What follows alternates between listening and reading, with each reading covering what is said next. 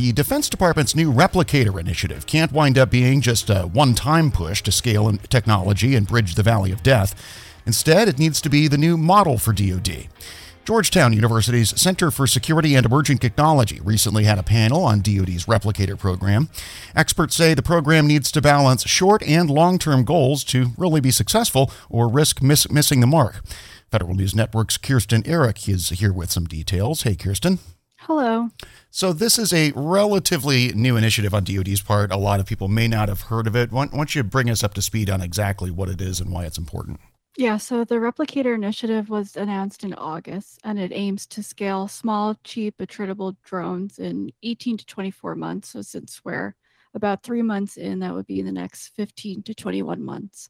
The department aims to have at least 2,000 drones, and the goal of Replicator is to put pressure on China and compete with its mass. And by mass, I kind of mean like the sheer quantity of the drones and other things that China has. The Deputy Secretary of Defense, Kathleen Hicks, recently said the department would choose which programs will be part of Replicator in the next few weeks. There was a congressional hearing in October, and during that, witnesses were pointing to the lessons the U.S. could learn from Ukraine with its use of drones to help apply to Replicator. And Replicator is important because it's trying to scale technology quickly, which can be challenging for the government.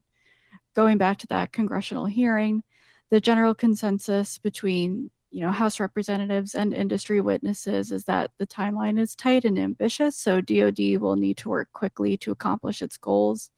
And the witnesses agree that Ukraine is a good example of what can be done when quickly deploying commercial drones and other technologies, but they question Replicator's ability to copy this success in part because of red tape. So, that kind of segues into what Georgetown's Center for Security and Emerging Technology, experts were saying in terms of how we'll determine if Replicator is successful. Yeah, let's talk about that a bit. I mean, based on what you heard from these experts, what does that short-term and long-term success look like? Yeah, in the short run, it needs to accomplish its goal of scaling cheap drones quickly. And in the long run, DoD should be able to use this as a model for either newer versions of drones or to help leverage industry and quickly scale other technologies. At Georgetown University's Center for Security and Emerging Technology panel on the program, Lauren Kahn, a senior research analyst, says balancing these two successes will be important. Technically, a success at the end of the 18 to 24 months will be if the DoD has at least 2,000 autonomous, attritable, relatively cheap systems, right? And we can clearly see that. But will it actually be a success will be whether they can, no pun intended, well, actually pun intended, replicate this system again elsewhere, to use it for other systems and to go beyond that, again, to regularly overcome this kind of valley of death that's so often spoken about, to make sure that the DoD can actually access all of the resources that are available to it, and that it can do so readily, more easily, more widely, and then again translate those lessons learned across the department in a way that's a little bit more cohesive. And again, Kirsten, leaning back on those experts, any specific ideas on how they can achieve both these long-term and short-term successes? One way is through sending a steady demand signal to the defense industrial base, which will help industry invest, innovate, and produce. Jarrett Riddick, a senior fellow at CSET and a former principal director for autonomy in the DoD's Office of the Undersecretary for Research and Engineering, says the signal is important, especially coming from senior officials. In industry, we see movement too, in response to what industry calls a clear sort of intent, clear demand signal, and having that come from the depth sector sort of really codifies the clarity of that signal. Meanwhile, Major Michael O'Connor from Space Force, who's also a Department of the Air Force fellow at CSET, says the steady demand helps industry and ultimately DoD. In the longer term, past the 24 months, this really helps signal industry. If we're delivering in tranches and you expect every 24 months or so there to be a new capability, a new tranche, this helps get at one of the problems that I think Dr. LaPlante at ANS has identified, where you have huge waves of demand out of the military for capabilities, for either commodities or new systems, every time the world gets extra interesting. And then you have these peace dividends where industry has to scale back because the DoD is scaling back. If you can have this constant demand signal, it's much easier to plan for, it's much more efficient. I think it also helps keep a more healthy industrial base. And ultimately, that'll also be useful as a replicator or as something we can replicate in the future.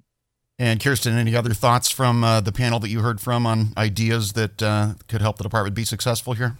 Yeah, one of the other things was they were saying it was important to make sure operators will know how to use the drones. And they were kind of saying you can have all the drones and mass that you want, but if you don't know how to use it or use it properly or as intended, it won't be effective. In the near term, right in the next 18 to 24 months, if 2,000 plus drones show up on the Pentagon's doorstep, there's also a need to make sure that the operators who are going to use them are aware of what's coming down the pipe. They know how to fit it into any potential O plans, or they've trained and know how to use it. There's a short-term thing that needs to be accomplished as well. The fact that they're going out and talking to the combatant commands is certainly the first step in that right direction. That was Major Michael O'Connor from Space Force, and he is also a Department of the Air Force fellow at CSET. Another thing mentioned during the panel is the importance of the innovation steering group to make sure all stakeholders are involved and have a voice and can help solve problems faster too.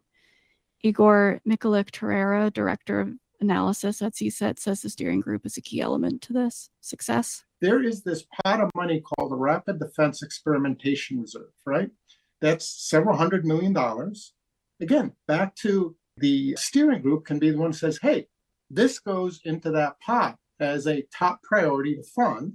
There you've got another pot of money that's building into how you're going to develop these drones and develop the CONOPS, because the CONOPS has to develop at the same time and evolve.